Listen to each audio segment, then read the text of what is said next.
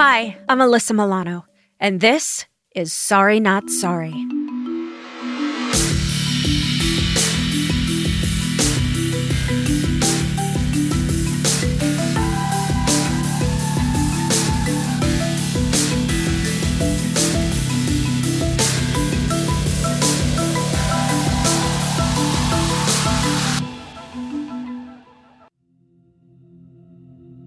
Somehow, in 2024, we still live in a time where white people in power, mostly men, are trying to erase the contributions of Black people, and especially Black women, to our history.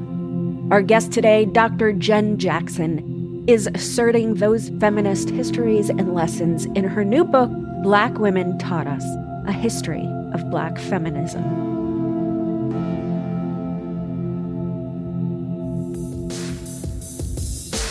Every Wednesday as I grew up, our tiny two-bedroom home became a concert hall for a majestic group of gospel singers. I'll never forget the way it felt as an undergrad when I first learned that there was no Black feminist history course offered at my university.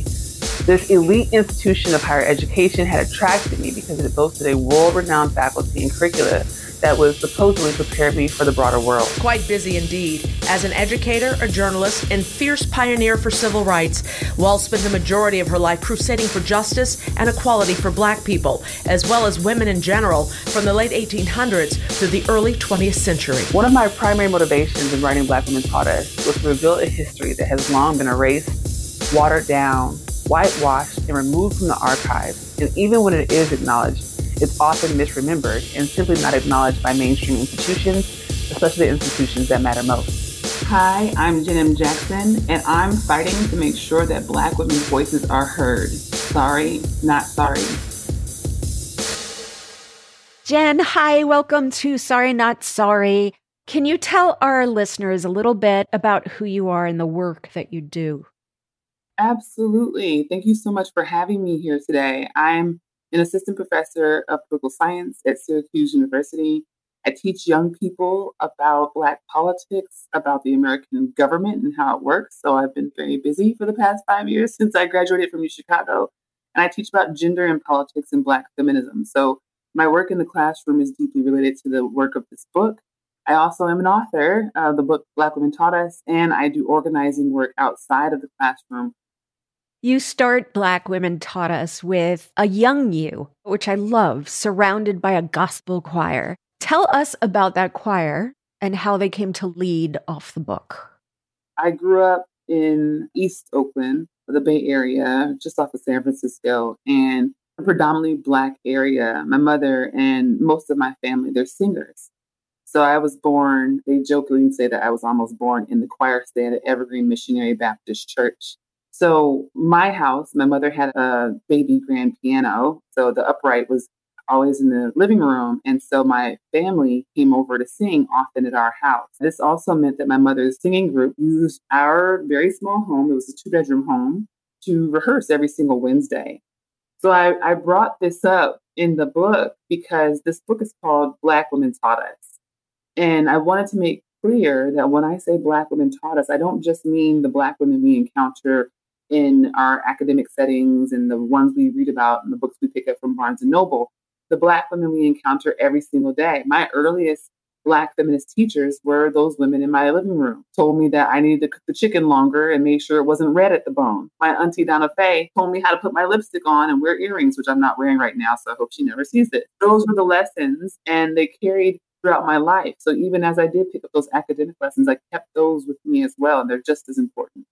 One of my favorite people that comes across frequently in the book is Audre Lorde. I'm just going to read this great quote that you have from her. It says, "Those of us who stand outside the circle of this society's definition of acceptable women, those of us who have been forged in the crucibles of difference, those of us who are poor, who are lesbians, who are Black, who are older, know that survival is not an academic skill. It is learning how to take our differences and make them strengths." And I'm sitting in a classroom right now reading this to you and talking about the difference in my students between academic world and real world. But I think it might be helpful because I can hear the trolls out there screaming, "Ugh, not only are you yelling about feminism, but you're yelling about Black feminism." They say it in that stupid voice. I know that. But I think it might be helpful for our listeners to hear the difference. How do you define Black feminism and separate it as its own entity from feminism? Yeah, I love this question. And it has its own chronological time period that happens, right? We know that first wave feminism was largely concerned with white European women separating themselves from their husbands. And we know second wave feminism was in the 1960s during the civil rights era. There were lots of women who were also thinking about their own rights, their own freedoms, what it meant to have equal pay. And as we moved into the 1980s and 90s, the third wave of feminism, and there was more conversation around sexual liberation and what those politics look like. So for Black women, even though Black women's politics and feminisms have existed during the entire time, during all of those waves, the acknowledgement of Black feminist ethos really started happening around the 70s, 80s, and 90s. We started getting more focus on folks' work like Alice Walker and Bell Hooks. We got intersectionality as a terminology in 1989 and 1991. So Black feminism has always been concerned with understanding the unique ways that Black women and Black non-male folks, so femme, non-binary people, encounter unique racism and unique sexism based on the intersections of both their race and gender simultaneously. And what we can also root this in is exclusions from larger movements. I talk about this in the book with a lot of the folks I focus on. Ida B. Wells experienced this, or Nell Hurston experienced this in her life. But these women were not included in mass movements for Black struggle, right? There were Black men who were struggling for rights for Black people and said, you all have to take a back seat. There were white women who were struggling for the rights of all women and told them as well, you have to take a back seat. So folks like Audre Lorde who said, actually, we're going to fight for ourselves. We believe that the folks who are going to fight for us consistently is us. And that's where Black feminism emerges. It's this desire to fight for the concerns of Black women and not to have to always take a back seat. This informal knowledge network and storytelling community introduced me to the central tenets of Black feminism before I had the language or the training to utter those words in that sequence. But no one tells you, at least no one told me, that these quiet, quotidian experiences, these everyday Black feminisms, matter. I love how the book is broken into chapters that discuss the lessons particular Black women throughout history have imparted into your lives. And I think it may be interesting to just run through a few of them. For instance, the first chapter is called Harriet Jacobs Taught Me About Freedom. So tell us about Harriet Jacobs. Oh, Harriet Jacobs, unfortunately, she's another one of those women who I didn't learn about growing up. And I actually knew nothing about until I was much older. She wrote a book called Incidents in the Life of a Slave Girl. And it actually details her experiences as a young enslaved woman who didn't realize she was enslaved until after she was sold at 6 years old. She had proximity to her white slave master because of her fairer skin. Her family had cousins who were essentially white slave masters, but she found out that she was enslaved when her ownership changed to a man named Dr. Flint. And this slave master was very violent and he pressured her frequently for sexual abuse. And he never actually achieved it, but she wrote about his efforts. And she was writing to Northern whites. She was writing to Northern abolitionists and to Northern white women to say, this is the experience when you are a Black enslaved woman. This is what it means when you are at the intersections of Blackness and gender in this peculiar institution. Her efforts to articulate what her life looked like, I write about in particular, is this area where she talks about a loophole of retreat. And she had been trying to escape Dr. Flint for so long. At 19 years old, she fled his plantation, but she didn't get very far. She got to her grandmother's quarters on his plantation, and she ended up hiding in an attic. But this wasn't an attic, right? This wasn't like an attic like we know today with Christmas decorations and old light bulbs. It was a very small crawl space. It was essentially a gap between the outer wall and the inner wall. And she couldn't bend. She couldn't fully stand. She couldn't actually stretch her arms. And all she had was one little hole to look out at her children. She stayed in the attic for 7 years. She said that in that attic, she said that was the freest she had ever been because she had chosen that site of imprisonment. It was a prison of her own choosing. And I write about this in the book to talk about all the ways that as we are fighting toward liberation, we're fighting towards something we're calling freedom. But it doesn't always mean that we're moving forward. And we find ourselves in these liminal spaces, in these spaces where we're not moving at all, but we've absolutely escaped something. We've absolutely come away from something and we're on our way to something else, but we're in a waiting place.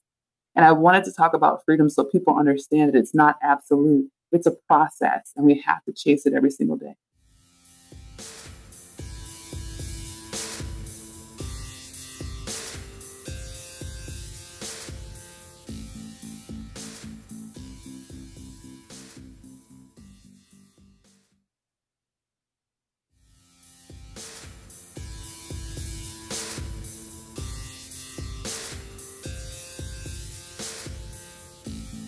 You know, when I was reading this, I had this experience, and I hope that other people, and especially other white men who read this book, have this experience of being regularly made conspicuously aware of my whiteness. And what I mean by that is that there were places where things that should have been obvious to me came through in the text and became obvious to me. And I had this, of course, moment of things I hadn't considered. And one of them is you're talking about the difference between freedom from and freedom to. And it was such like a mind-blowing moment for me. And I wonder if you might talk about that a little bit, because it was important. And I would like to just have other people hear some from it. Absolutely. This is something I started teaching my young people in the course that this book is based off of. It's called Black Feminist Insurgent Politics. What I am encouraging my students to think about in this class is that when we read this literature, I want them to read it as theory, right? Theory is about understanding the language and the ideas, but I also want them to read it as practice, the way that they are employing these theories to actually get freer. That's practice. And so the idea of thinking of freedom in stages, being free from something, being free from an oppressor or an institution, is precisely what Harriet Jacobs did when she left that plantation. When she dashed in the middle of the night, was out of sight, was not able to be surveilled or found by the slave patrols. She was free from the institution that she had been in bondage to for her entire life. But she was not free to be human yet. She still existed in this attic. She didn't have the freedom of her movement, the freedom of her body. She was not free to exist as a citizen. She had no citizenship. So in a lot of respects, I want folks to understand that we have to see freedom in its various stages in the ways that we metabolize it, because it will look different for us at different points in our own lives, but also for different people.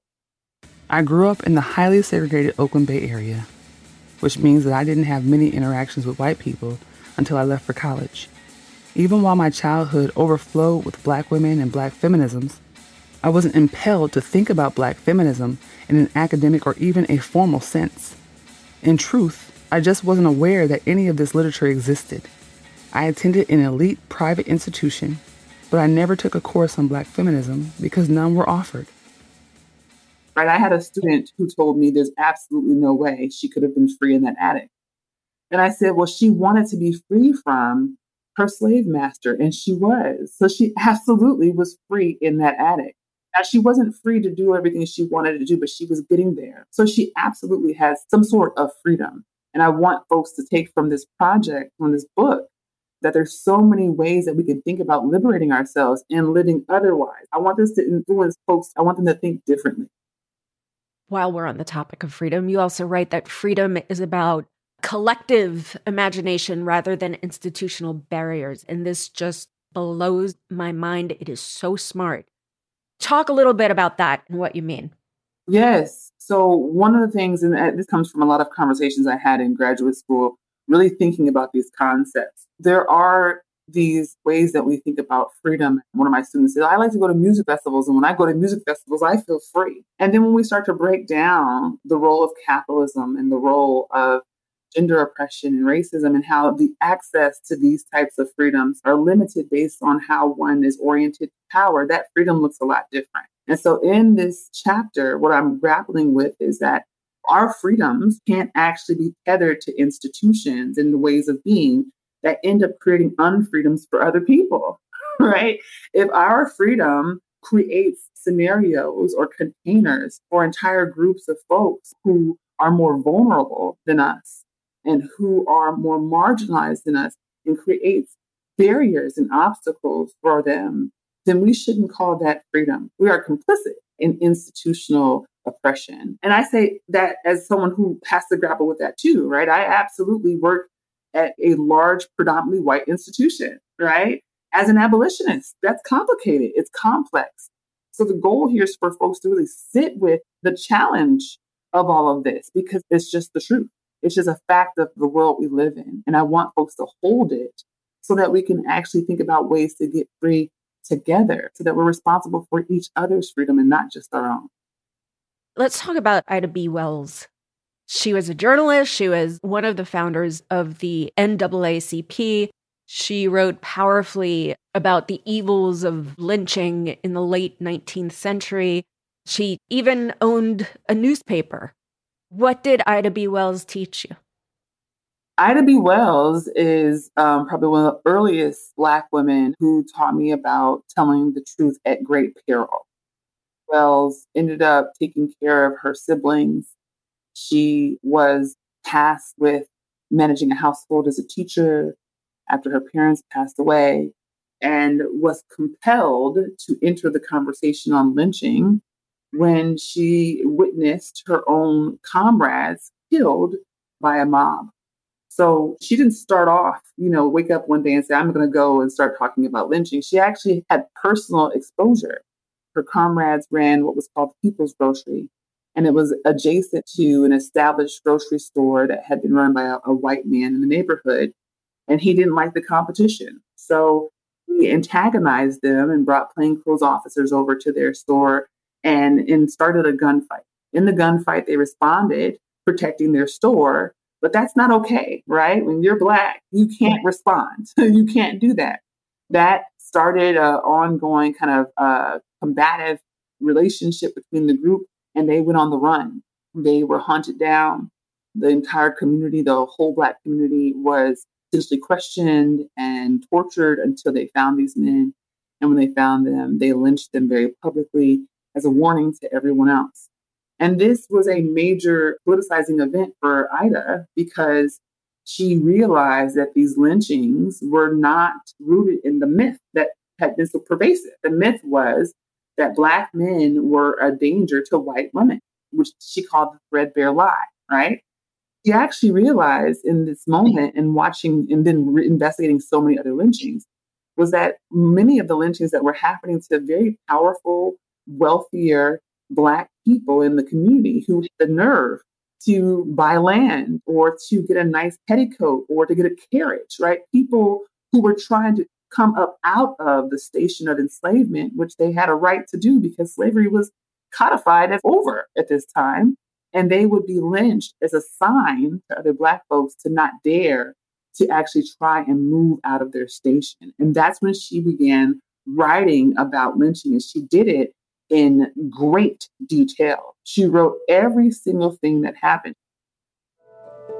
This is a read record by Ida B. Wells, originally published in 1895. The investigative journalist and activist Ida B. Wells spearheaded the anti-lynching movement in the United States.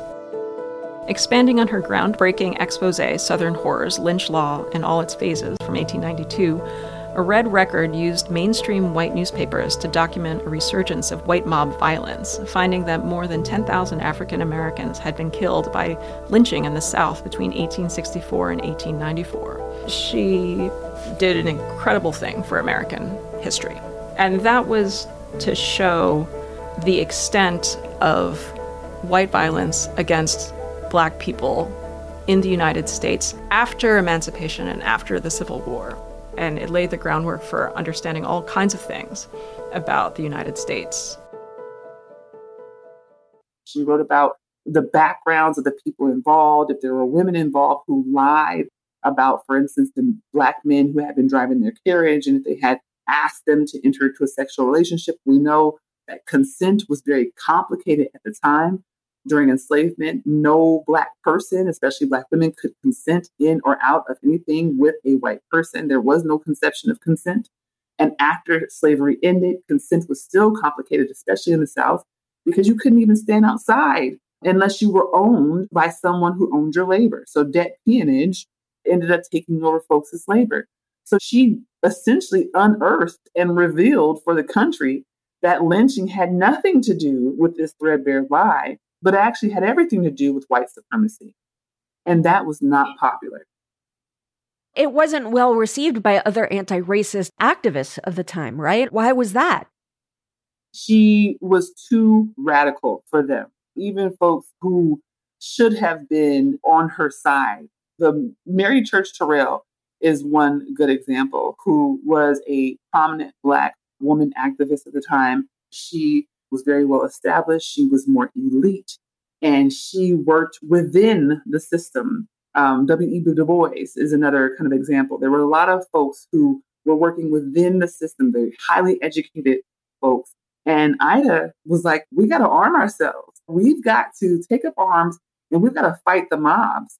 And they were like, wait a minute, that's a hair too far. And she was disappointed when it was her own comrades and allies, Black folk, who excluded her originally from the write-up of founding members of the NAACP. It wasn't folks who we would consider combatants or folks who we would consider against her. It was actually people who had said they were in her corner. And that's part of what I wanted to bring out in the project, is to show that these Black women, when I talk about the work that they've done and the peril and the consequences they face, there's not one target here. There's always this idea, people say, the oppressor. And I'm like, yeah, I tell my students all the time, who is that?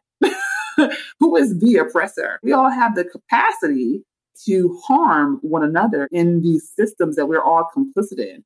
And Ida is a great example of showing how even other Black women didn't stand on the side of justice when they had the opportunity.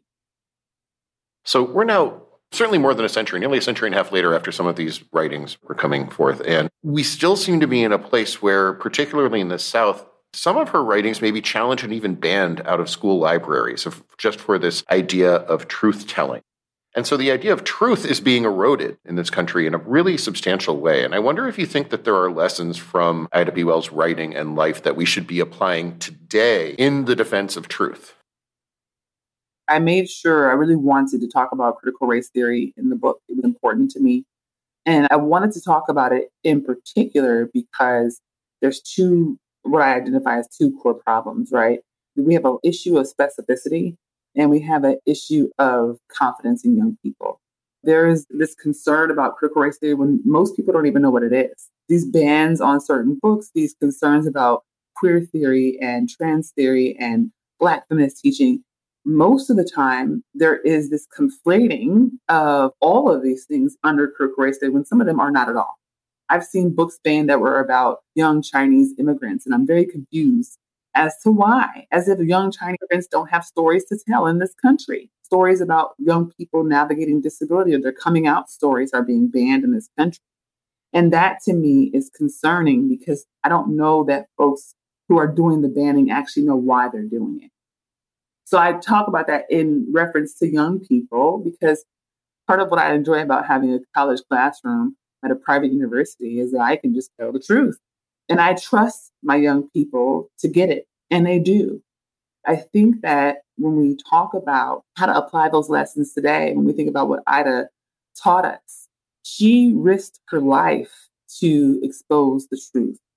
For her, the risk to herself was much less important than ensuring that our entire country was held to account for what was happening to an entire group of people. And I think that's immense courage. So I find that when people are empowered with information, especially young people, they are courageous. I get to be in the classroom when they're in their most courageous time, right? I teach them about Ida and they get excited. I teach them that they're able to reclaim this truth, that they're able to go out and actually make a difference. And then they do. So I think in this moment, when we think about applying these lessons, we have to trust that when young people learn the facts of history, they will use them in ways that make the world better. You know, just because some of their parents are, doesn't mean that they're afraid. Tell us about Fannie Lou Hamer. Oh, Fannie Lou. So Fannie Lou Hamer, I really wanted to include in the book because I learned about unrespectability from Fannie Lou Hamer. Mr. Chairman, and to the Credentials Committee. It was the 31st of August in 1962 that 18 of us traveled 26 miles to the county courthouse in Indianola to try to register to become first-class citizens. We was met in Indianola by policemen. The president, Lyndon Johnson, he's not afraid of Martin Luther King's testimony. He's afraid of Fannie Lou Hamer's testimony. And this is a little bit different. People talk about being respectful. That's different. So respect, we have these performances of respect that we, portray based on our socialization and all of that. But there's respectable nature, which is about how we acknowledge other folks' assimilation instead of social norms, right? And behaviors that we think are typically middle class, white associated, heteronormative. Respectable things are like classy. When they say, oh, you've got no class, right? And what I really love about Fannie Lou Hamer is that she didn't care. She didn't care about any of that. Fannie Lou, she was very rooted in her community and her culture. She was a Mississippian from the beginning, and she never changed. She was dedicated to fighting on behalf of poor Mississippians who were being exploited, who were not being paid properly, who didn't have shoes to wear. She talked about not having shoes and not having food to eat. And she said, I still don't have shoes and I still don't have food to eat. And it's still not right. She meant to make sure that folks had the right to vote. And every time she got on the microphone, every time she got up to speak, that's what she had to say. And unfortunately, in her short life, she encountered so much institutional violence. One of the most prominent experiences is she was subjected to what's called a Mississippi appendectomy. People don't know this, but in this country, mass sterilizations were still happening to Black and brown women as late as the 1970s and 80s. And they were happening without these women's consent. So they would come in, some of them would come in and give birth, and then they would have they would tie their tubes or give them a hysterectomy without their permission. Or in other cases, they would come in for a completely unrelated ailment, and that would happen, right? So this was called a Mississippi appendectomy. One of the places where it was most prominent was in the American South, and this happened to Fannie Lou. This was a devastating experience for her. I bring it up in the book because it was also a way that these institutions were marking her body as criminal, as deviant, as other, to say, you don't even get to have children. We're taking away your right to childbearing. And it was important for me on my Black feminist journey because I have 3 children. I'm a Black lesbian woman. I am queer. And the ways that folks engage with your body when you are non-normative, when you are not heterosexual and you don't want to live someone called me the Mrs. the other day because it's just such a desire to fit you into these buckets. You are punished. And Fannie Lou was absolutely punished. She was beaten by police. She was humiliated in police custody. And so I talk about Fannie Lou's life to suggest that being unrespectable doesn't mean that we do not have worth. If our struggle for liberation doesn't include the folks that we consider deviant, if it doesn't include the folks that we consider unrespectable, the folks that, we often see pushed to the margins, then that's not freedom. Fannie Lou Hamer said to us, nobody's free until everybody's free. We have to center the most vulnerable.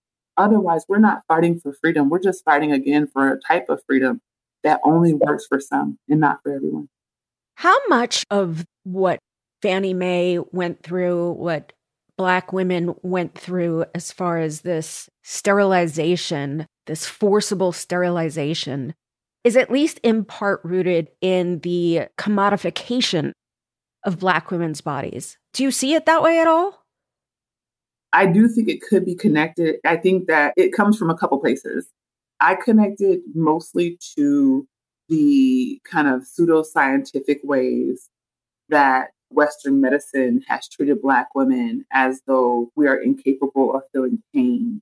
I talk about this in the book with J. Marion Sims, using Black women's bodies as sites of experimentation, working on enslaved Black women's bodies to make all these gynecological advances, but never using anesthesia, doing awful, very painful surgeries on their genitals without any consideration of the shock and harm he was doing to their bodies. And then becoming one of the greatest, most well-known gynecologists because of it. Statues commemorate him all over the country. So I think it's absolutely rooted in the commodification and the exploitation because they're rooted in the same things. They're rooted in the same misogynoir that suggests that Black women are not the right kind of women, not the respectable domestic kind of women, that Black women are somehow more masculine, tougher, less susceptible to emotions unless those emotions are anger.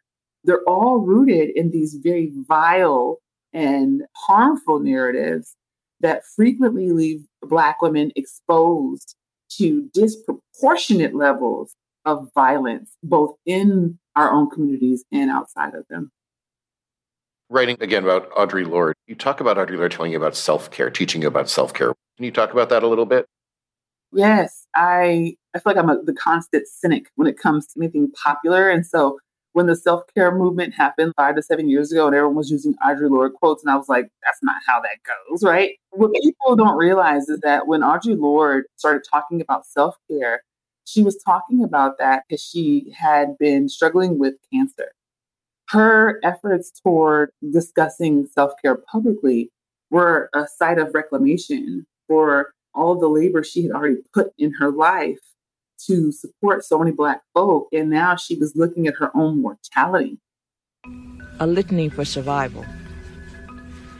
For those of us who live at the shoreline, standing upon the constant edges of decision, crucial and alone, for those of us who cannot indulge the passing dreams of choice, who love in doorways coming and going in the hours between dawn, looking inward and outward at once before and after, seeking a now that can breed futures like bread in our children's mouths, so their dreams will not reflect the deaths of ours.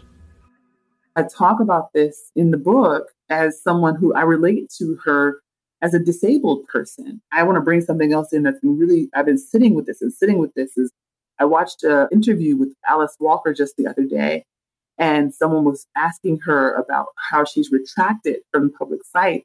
And she said that it's because she recently had a stroke. And her stroke was related to how much work she had been doing in public and advocating for others, and how she was really working on trying to hold some of that energy for herself. And so what I was trying to also really get into with that Audre Lorde chapter and with thinking about self-care is understanding that we have to, just as we advocate for others, we have to advocate for ourselves in this struggle. And I'm guilty of this, right? I know, I read the books, I get it. I'm working on the practice. I understand that Black women, we hold communities together. Angela Davis has written about this at length, about the ways that Black women, even on the slave plantation, we held everything together. And in communities now, we hold everything together. The amount of unpaid labor that Black women provide in churches, in homes, in community organizations is astounding. The number of Black women behind the Black Panther Party, behind the SCLC, behind Martin Luther King himself is astounding. And so I wrote that chapter for and about Audre Lorde to really honor the underlying facts of why she was talking about self-care. She was talking about self-care because she was trying to reclaim herself. She was trying to keep something for herself that she had given away for so long. And it was almost like a warning to us to say, don't do that. Keep some for yourself. I'm listening, right? I'm listening to my foremothers. I'm hearing Alice Walker say, I have to step back because I had a stroke. I'm seeing Zora Neale Hurston pass away when she's only, 60 years old from malnutrition, because I know that's something that happens to us. And that's an underlying kind of current of the book. that so many of these Black feminist teachers pass away so early because of the ways that they are extracted from. There are all of these incredible lessons, but we have so many people who either have not or will not ever learn them. How do we change that? I think it's actually much simpler than it feels. I love that answer so much. Yeah, I'm really hopeful about this only because I teach this class and I've had so many different types of people take my class. I've got kids from all over the world, young people, older people, and sometimes I've got that nice like little college football player, white guy, and he's like, "Hey, I just want to learn." And I'm like, "Cool, come on." And they have the best time. Every semester we have one white guy who like shows out and the whole class is like, "Yeah, you did that." I think for me, what I've stopped doing is I've stopped going outside of my network to try and educate people. But what I've done is I've made the lessons available and accessible so that everyone else can pick them up and show it to people who are in their networks. So for my young people who come from all over the world, who come from little rural towns in Texas and Kentucky, and also big cities in Ethiopia, right? They can now pick up this book and they can take it back home and say, "Hey, Dad, hey, Uncle Bob, look what I learned at school." When I logged onto the Zoom call, there were already 7 youth leaders present. And their first question for me was, what are your motivations for filming and photographing these protests we've organized? I told them I want to challenge the false notion that all protesters are angry and violent through my photographs and documentary shorts. I was so passionate about this project and excited to pursue it, and I thought that everyone on the call would feel the same way. But their reactions left me with a pit in my stomach. Did you speak with anyone from the Black Lives Matter community first to get context, they asked me. I admitted I had not. And it's funny because they come back and they tell me, "Yeah, I did that and it was really funny." They felt so awkward, but look what happened. I think part of it is that we all have to have a lot more courage. That's what I talk about at the end of the book when I say I taught myself patience. I used to feel a lot of shame around not having all the answers. And I felt like I needed to like go fight the fight right now. I need to read the books and then teach all the people and convert everyone to a feminist. And that's what I'm going to do. But I figured out that's actually antithetical to everything else I wrote in the beginning of the book. What I need to do is really focus in on myself and my community and really ensure that I live and I model the ethics that I'm speaking about. And I am a kind of person who's able to make this accessible and, as some activists would say, delicious. Make it delicious to other people, right? So that they want to know, like they want to understand. And that's what this book is doing. It's not preachy. It's not lectury. It's just a love letter. It's my love letter. And in the book with a whole section like, hey, this is just to start your journey. You don't have to follow my path. You don't have to do what I did. But here, in case you want to do some extra study, you got some Black feminist curiosity, here's some sources you can go check out. If people are curious, that's all you need. You just need a little curiosity. And I'm confident that people have that. I think the young people in particular do. And I'm excited about it.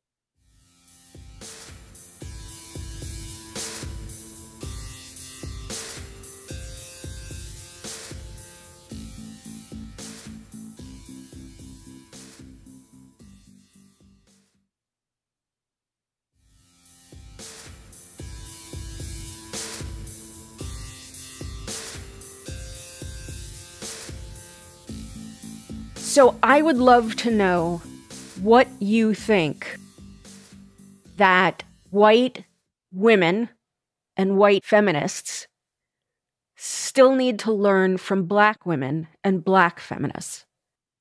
I love this question. I'll start by saying, first, I've been surprised by the reactions of white women who read this book. Most of them have been floored. Most of them have been like, "Oh my gosh, wow, I feel so bad. How did I not know all these things?" And because I did not write it to white women. So I think to answer that question, I'm realizing in seeing the reactions to this book that there is a texture to Black life. There is a deeper contextualizing granularity to Black living that I think a lot of white feminists don't quite understand. I think there's a granularity to Black life that, unfortunately, because we are so isolated and we are so segregated, we don't have access to one another. And in my larger work as a political scientist, I do interviews with young Black people about how they experience threat in the United States. They keep saying to me, which is also comes out in our political theory literature, they say, I have to learn about white culture so that I can survive. It's necessary for me to understand how white people navigate the world so I can navigate around it and make sure I come home alive every day. But it doesn't work the other way around. And I think for a lot of white feminists, because they also read the books and they're in the theory, they think they got it, but they don't have the practice. And the only way you get that is by listening to Black folk, listening to Black queer folk, to Black women, to Black femme folk. We've got to really sit with the granularity. And unfortunately, for a lot of people, that's uncomfortable. I was just going to say, white women don't like to feel uncomfortable. They sure don't. And that's part of the process. That's part of the work. What did Brene Brown say? Courage is not about not being afraid. It's about being afraid and going and doing the thing anyway, right? And if we're not going to have a feminist courage, then I don't know how we're going to be feminists. I remember being at Fort Bragg and asking a group of Special Forces troops, give me an example of courage that you experienced in your life on the field or off the field, or you saw in someone else that didn't require uncertainty, risk, and emotional exposure. Right. And there was this long silence, and finally a young man stood up and said, 3 tours, ma'am, there is no courage without vulnerability. Yeah. I don't think you can get to courage without the capacity to deal with uncertainty, risk, and emotional exposure. And we've mythologized vulnerability. I saw an email just the other day as I was getting ready for this interview, and it was from a white activist telling us that Black women will decide this election, which in my head I was like, but they decide every election. Like, how are we still having this conversation where we're not recognizing that this is such an important electorate?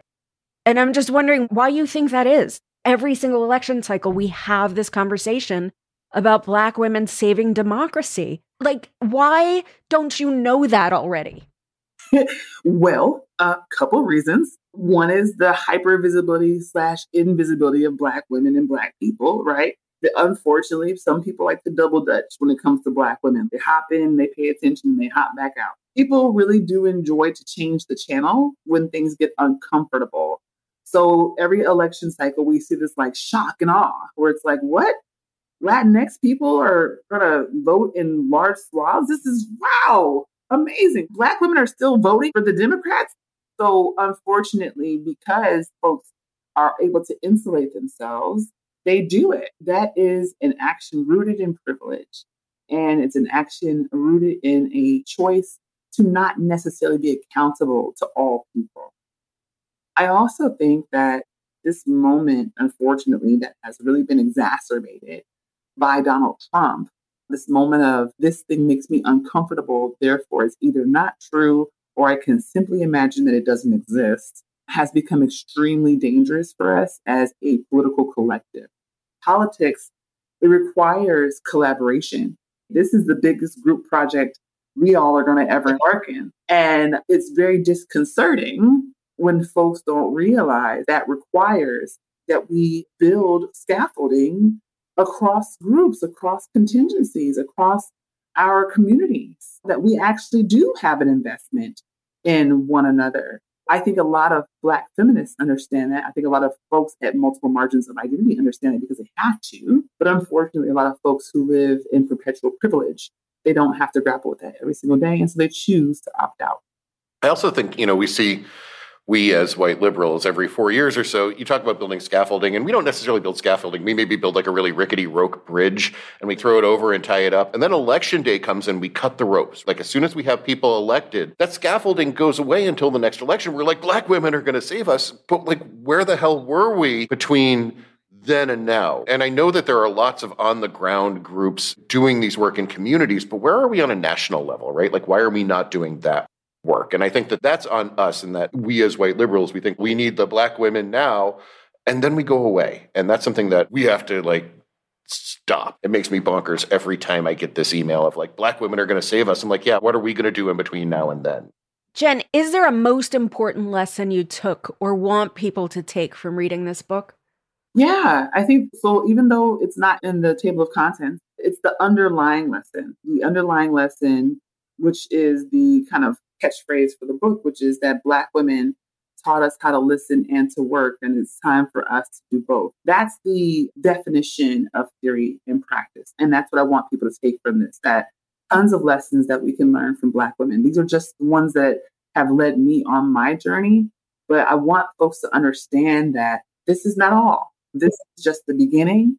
There are so many more. There are Black women in our lives who are teaching us. There are Black women at our jobs, in our communities, who we should be listening to and not mixing up with other Black women, right? Treating as individuals every single day, not overlooking and diminishing. And we need to treat those lessons as valuable, despite the systems that tell us that their lives don't matter, that their lives are insignificant, that we should only tap them in every 4 years when we want them to save us from ourselves. Black women matter every single day. That's what I want folks to get from this book. Finally, what gives you hope? Oh my gosh, the young people. I wrote this book. We didn't talk about the origin story, but I wrote this book because I was in college at University of Southern California. I was an engineering major, and I wanted to take a Black feminism class.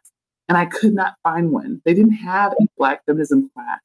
And I searched, and I gave up. And I called my mother, and I was like, Mom, what were all those books you were reading by Black women? And she told me, and I wrote them on a sticky note. And I ran into Borders Books. This is when I lived in Orange County. And I ran to Borders Books, and I found Melissa Harris Perry's book, Sister Citizen. And it had a Black woman on the cover, and she had a flag on her head, a bald head. And I was like, what is this book? And I opened it. And I started reading about the Sapphire, the angry Black woman, the Jezebel, the overly sexed Black woman, the Mammy, the asexual caretaker Black woman. And I started crying into this book. She started describing this crooked room that she said we smash ourselves into so that we can live in society. And I saw myself reflected. It sent me on a completely different path. I graduated, I got my engineering degree. I went off and worked at Disney, but then I changed paths. And I became a political scientist. I went and got a PhD. I ended up reading Bell Hooks and Audre Lorde. And I discovered someone named Kathy Cohen. Kathy Cohen was a political scientist at UChicago. I went to UChicago. She became my dissertation advisor. I found her in that book. Kathy Cohen and Melissa Harris Perry are friends.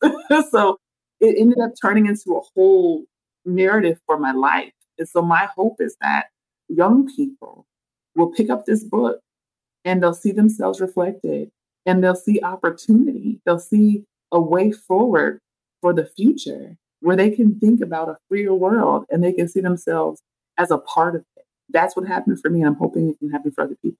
Well, Jenn Jackson, you give us hope. Thank you for all you do and for being a part of the podcast. Thank you. This is great.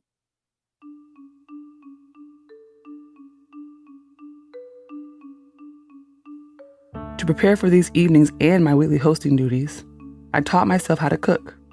I wanted to offer something, a small gift, to these women who brought so much warmth to my home. Rehearsal was at the end of the day, often after they had been working for hours and caring for children. Feeding them seemed like a kind and necessary gesture. By around the age of 4, I could scramble eggs. At age 8, I tried my hand at baked chicken. Cynthia, this chicken is raw in the middle. Auntie Barbara told my mom one week as she pulled the meat from the bone, exposing the red vertebrae and tendons that were clearly undercooked. Jennifer, be careful, my mom scolded. Yes, Mommy, I replied, feeling deflated. Don't be too hard on her, Cynthia. The chicken is seasoned so well. Auntie Barbara told her. You did good, baby. Just cook it a little longer next time and poke it with a knife to see if blood comes out, okay? She said as she leaned over to me, her lipstick bright and smudged from the chicken. Yes, Auntie Barbara, I said, feeling determined to do better. Jenn Jackson's book is a must-read. Not only is it an important history of Black feminism, it's a roadmap for imagining a country that works more effectively for all of us. It's also a reminder that so many of us, white activists, and Ben and I, certainly not excluding ourselves here, very much need. Our ideas, our policies, our strategies need to be reimagined from the ground up, inclusive of Black, queer, disabled, feminist, immigrant, and all identities, stories, and goals, not just more weight to put on the scale every 4 years.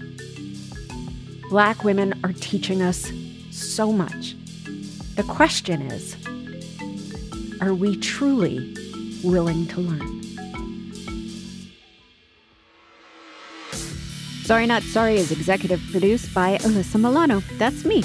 Our producer is Ben Jackson, audio editing and engineering by Maciej Lewandowski, and music by Josh Cook, Alicia Eagle, and Milo Bugliari. Don't forget to rate, review, and spread the word. Sorry, not sorry.